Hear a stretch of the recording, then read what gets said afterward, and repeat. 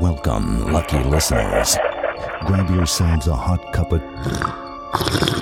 Tuck yourself down deep into the covers and make sure the lights are on. It's time for Read Me a Nightmare.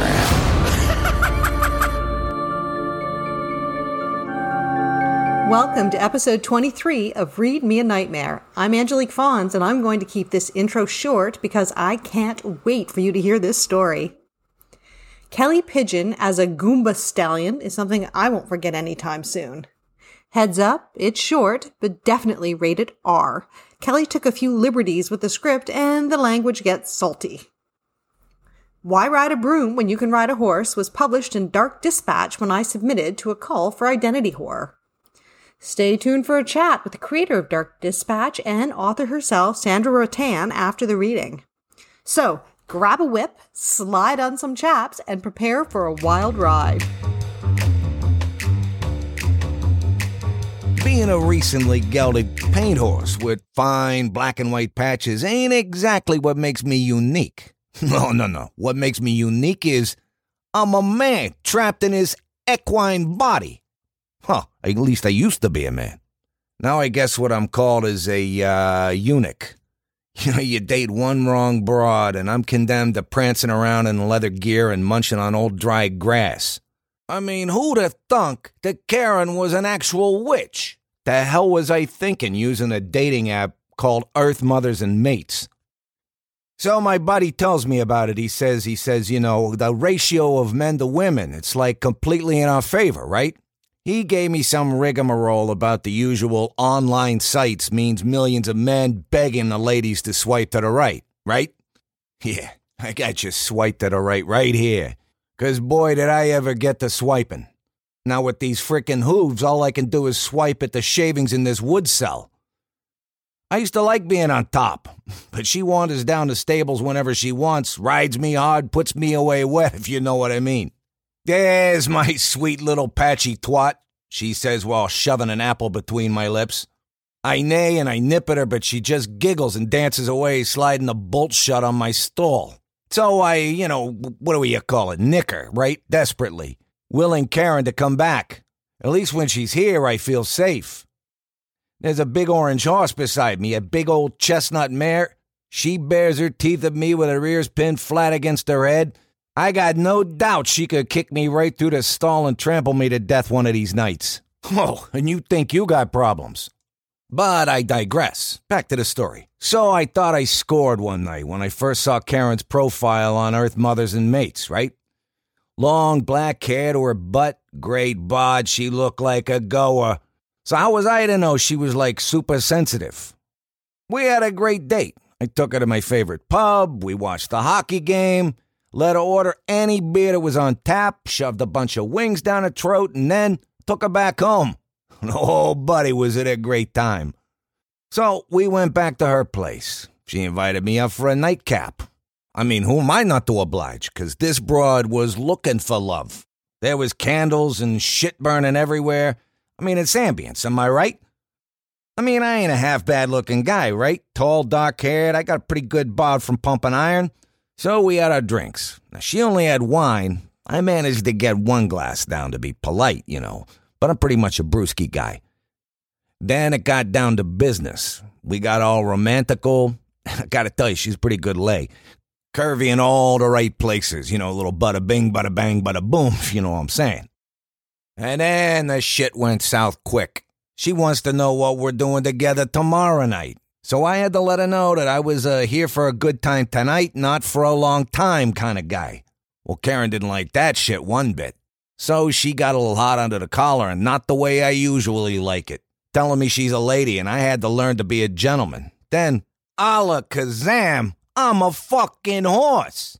And then before you know it, she gets on the horn and starts calling a vet. Are you fucking kidding me? Mamma mia, I can't even tell you about none of that.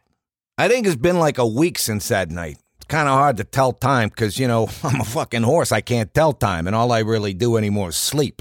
Who knew napping could be so fulfilling? And it's not even like I gotta go to the office, am I right? Let someone else sell them used cars. Now, I got a favorite place in the paddock under a big oak tree. And thank goodness that red bitch of a mare is in a different field. They keep the geldings, or us ballless boys here together when we're out to kick our heels up for the day. Now, I gotta say, Karen got some great hands. I do kind of like it when she uses that soft brush and grooms my coat. I twist my neck in the air and flap my lips when she hits the best spots. Ooh, yeah, baby. And then it hits me again like a ton of bricks. She's the one that trapped me in his horse body and stole my fucking nuts. Then I lift my leg to kick her, but she goes and gives me a little nose pinch, and I put it down, 'cause, I can't resist a little nose pinch. I thought about jumping the fence of my paddock and hightailing it for the hills, but where the hell would I go?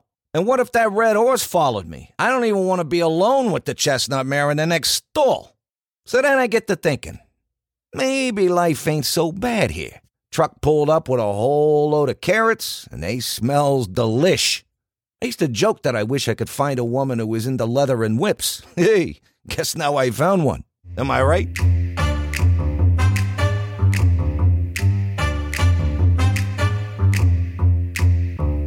Thank you, Kelly, for your Goodfellows interpretation of my flash piece. Now, let's sit down with Sandra Rattan. She's authored several novels, 2 of which have been translated into Japanese. She works full-time as a writer and has some unique insights into the publishing world. All right, we're sitting here today with Sandra Rattan, and she purchased my story, Why Ride a Broom When You Can Ride a Horse? And we've just heard the remarkable Kelly Pigeon read it. So let's ask Sandra, first of all, for her magazine, Dark Dispatch, why this story?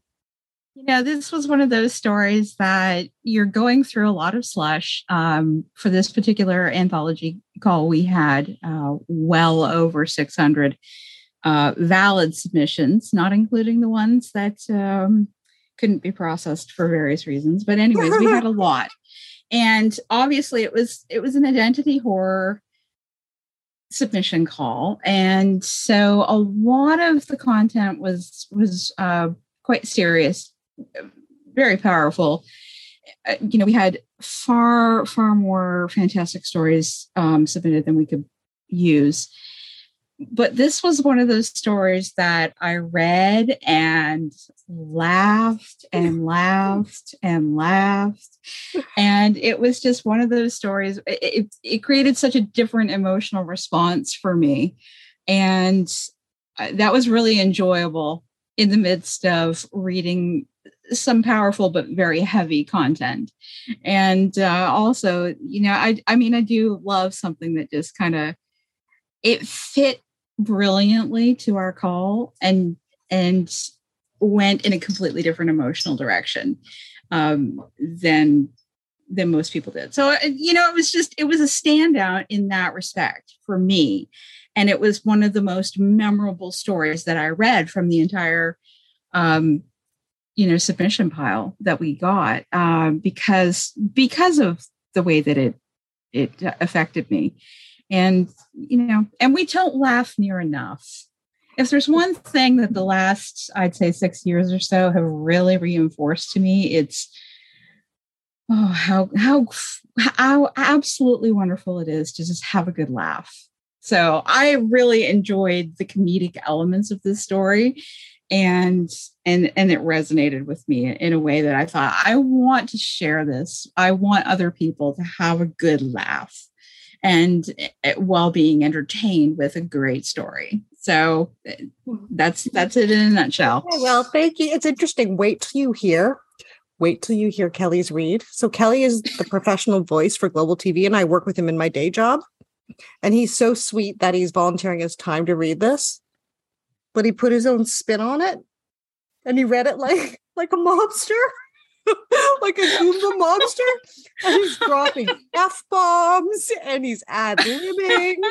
And I was almost peeing myself listening to it. And it's my own story. I mean, I've read this story 10 bazillion times because I wrote it.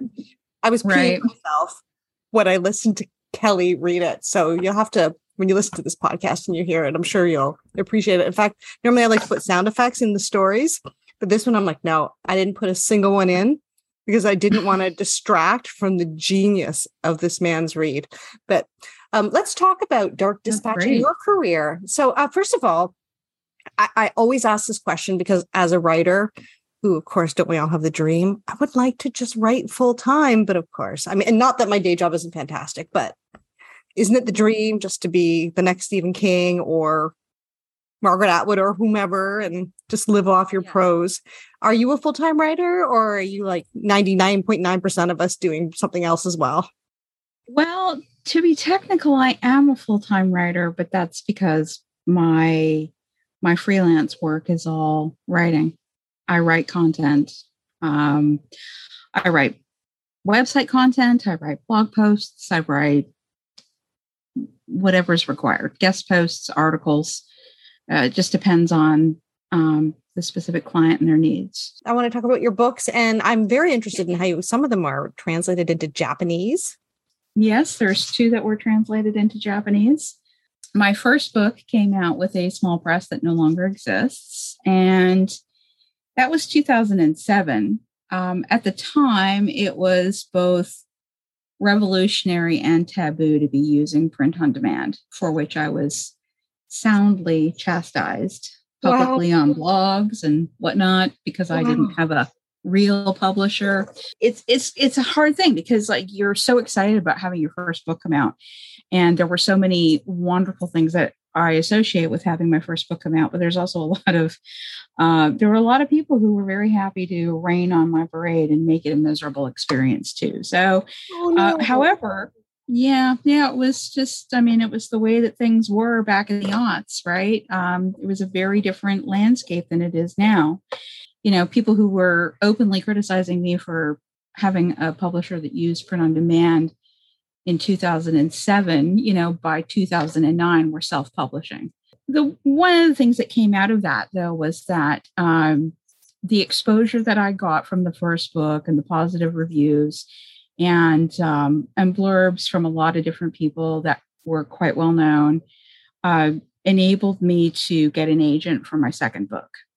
And of course, having an agent, makes a very big difference because your book is getting in front of editors at major publishing houses. And so my next book deal was with Dorchester, and Dorchester published 3 of my books, the Nolan Hart and Taine series, and 2 of those books were translated into Japanese and published by a Japanese publisher. So that was kind of how that came about. Talk to me about your first book. You know, the first book, Suspicious Circumstances. All of these books that I'm talking about are crime fiction. Suspicious Circumstances sort of blended the worlds of both an amateur investigator and a cop, because the 2 protagonists, one is a cop and one is a reporter, and they're sort of forced together to investigate this case. And so that was the first book. So cozy mixed with cozy mixed with crime. I wouldn't. Yeah, I don't know. I would call it cozy. No cozy too. Okay. Well, I mean, you know, because if you're on the slippery slope, like reporters are very borderline to investigative procedures. And I came from a journalism background. I had a newspaper column when I was 13, and then I went to Loyalist College and studied journalism. You know, there's a lot of similarities in the approach that a journalist and a police officer can take. But there's a very logical type of progression that you go through in terms of, you know, uncovering the information that you need for a story or for an investigation. So how did you learn to structure? How did you learn to structure your book? Because I think the first book is always such a hurdle.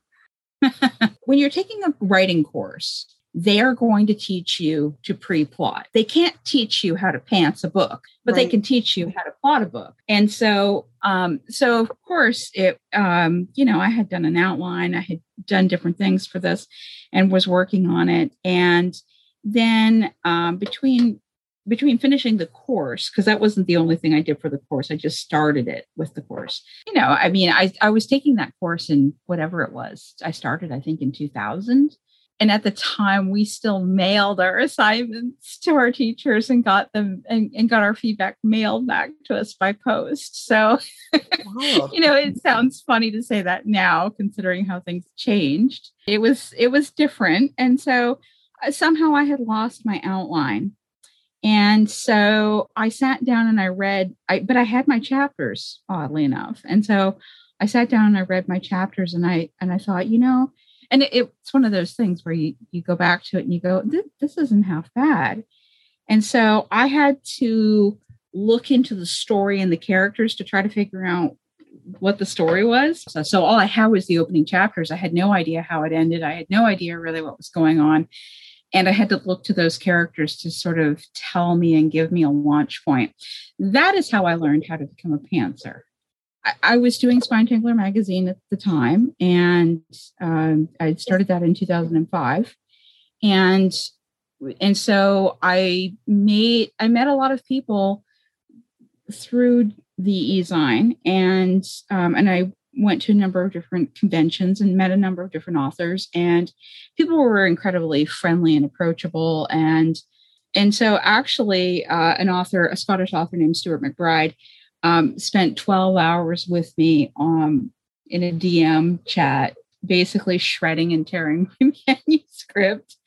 And I learned more that day than I learned in 2-year diploma for my creative writing course. I learned so much about point of view and about your character development, about the number of characters that you use. There were whole characters that disappeared from the early drafts. It was a fantastic learning experience, one I'm forever grateful for, because it was probably the single most important event in terms of my growth as a writer. Well, fair enough. How did you even realistically, did you spend days out with police officer? How did you learn to accurately write police procedurals? That I think that's one of the tricks of it, is that they aren't necessarily always accurate. But right. There's a difference between what is real and what is believable. And so if fiction is about plausibility, it's about what people find believable, not what is actually realistic. I did talk to actually an Indigenous police officer, RCMP officer. I did a lot of research with him, particularly for dog handling, because he was the RCMP's national dog trainer at the time. Mm-hmm. I did a fair bit of reading research. There's a difference between city police and national police. Yeah. And so when you get into all these layers of policing, it's a lot of reading. It's a lot of Q&As. It's a lot of talking to people who have experience. And that was how I learned. So which book was your most profitable, would you say? Like, is writing police procedurals profitable? I mean, it certainly can be, because you've got people, such as Ian Rankin and Val McDermott.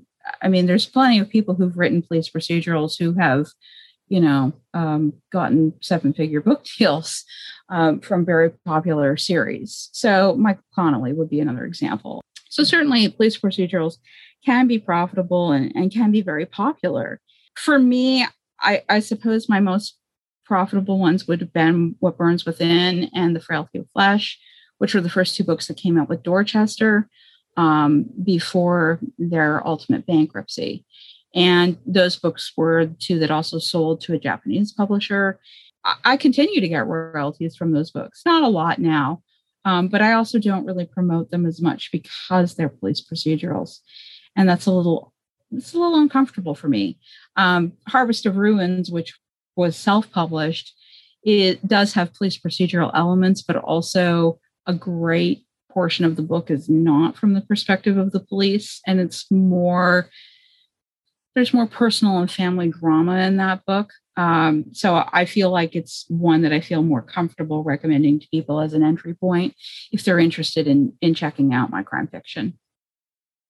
Okay, let's talk about Dark Dispatch. Yeah, just tell us a little bit about the inspiration and basically how much time does it take up in your life? Those are actually more challenging questions than you would imagine. I'm trying to remember what year I started Dark Dispatch in.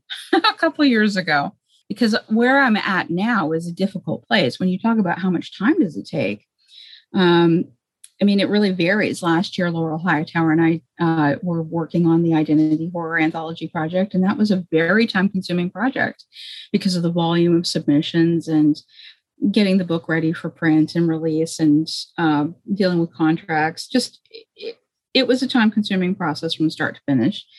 And what happens with Dark Dispatch is that I tend to have spurts where I'm working on it a lot more and then lulls in between. And I've really been contemplating what I wanted to do with Dark Dispatch long term. I've wanted to continue to be able to support particularly marginalized voices and make sure that it's an inclusive space where everybody can feel safe submitting their content. That's really important to me. What I've developed a recent interest in, though, really stems from the political landscape, and that's banned books. Interesting. I just read this morning, and I screenshot the tweet to follow up on it because I haven't really gotten into all the details, but I just read this morning about a community, I believe it was Ohio. They have voted to defund their public library because the library refuses to take an LGBTQ book off of the shelves. And this is the world that we are living in now. And this is incredibly frightening to me. Is there a new submission call coming up for Dark Dispatch? Or are you going to be in hiatus for a while, or what's in the future here? Well, right now I need to try to finish processing subs that I have. And part of me now that I'm thinking about really focusing on banned books and banned book content and at least trying to bring more awareness to those books, whether that be through site reviews or interviews or whatnot on the site. I'm thinking a lot more about going forward, focusing on publishing content that would be banned, specifically because I want that content to find a home. That doesn't mean anything goes. I mean, I'm talking about, a lot of times these actions are taken against LGBTQ authors. They're taken against Black, Hispanic, Indigenous, and Asian authors or Asian heritage authors. So I don't know. I'm still mulling over what that looks like and how to piece that together moving forward. I would say that a lot of the content that did get published in the Dead Inside probably would fall under the bannable categories. That sounds good. Actually, I don't know that even my story would have sold very easily. So thank you for giving it a home. I loved your story and I'm glad that you wrote it. And this is one of the things about, we can gripe about technology when it doesn't work and it is frustrating, but technology has given us this ability to publish in a number of different platforms and to get more content out there. And it really just is trying to find the right readers and find the audience for it. And it's a wonderful thing when you can do that and play a small part in somebody else's journey. And, and that's what I always hope for. The one thing I want when I read is I always want to read a good story. If it makes me laugh, if it makes me cry, I just want to read a good story where I feel connected and entertained. And so I really enjoy the opportunity to be able to play a small part in helping somebody else's work get out there and find its audience. Which is wonderful. And if it wasn't for people like you, this whole community of authors, like I said, all of us, a screaming mass of water drops in the ocean looking for homes, wouldn't have any place to go. I look forward to seeing what your next project will be. And thank you so much for your time today. Well, thanks for having me. Thank you for listening and hanging in to the very end. If you want to learn more about Kelly Pigeon or Sandra Rattan, there are some links in the show notes. You can also visit my website at www.fawns.ca and sign up for my newsletter. If you have time, please leave a review for Read Me a Nightmare. Sleep with your lights on until the next episode of Read Me a Nightmare.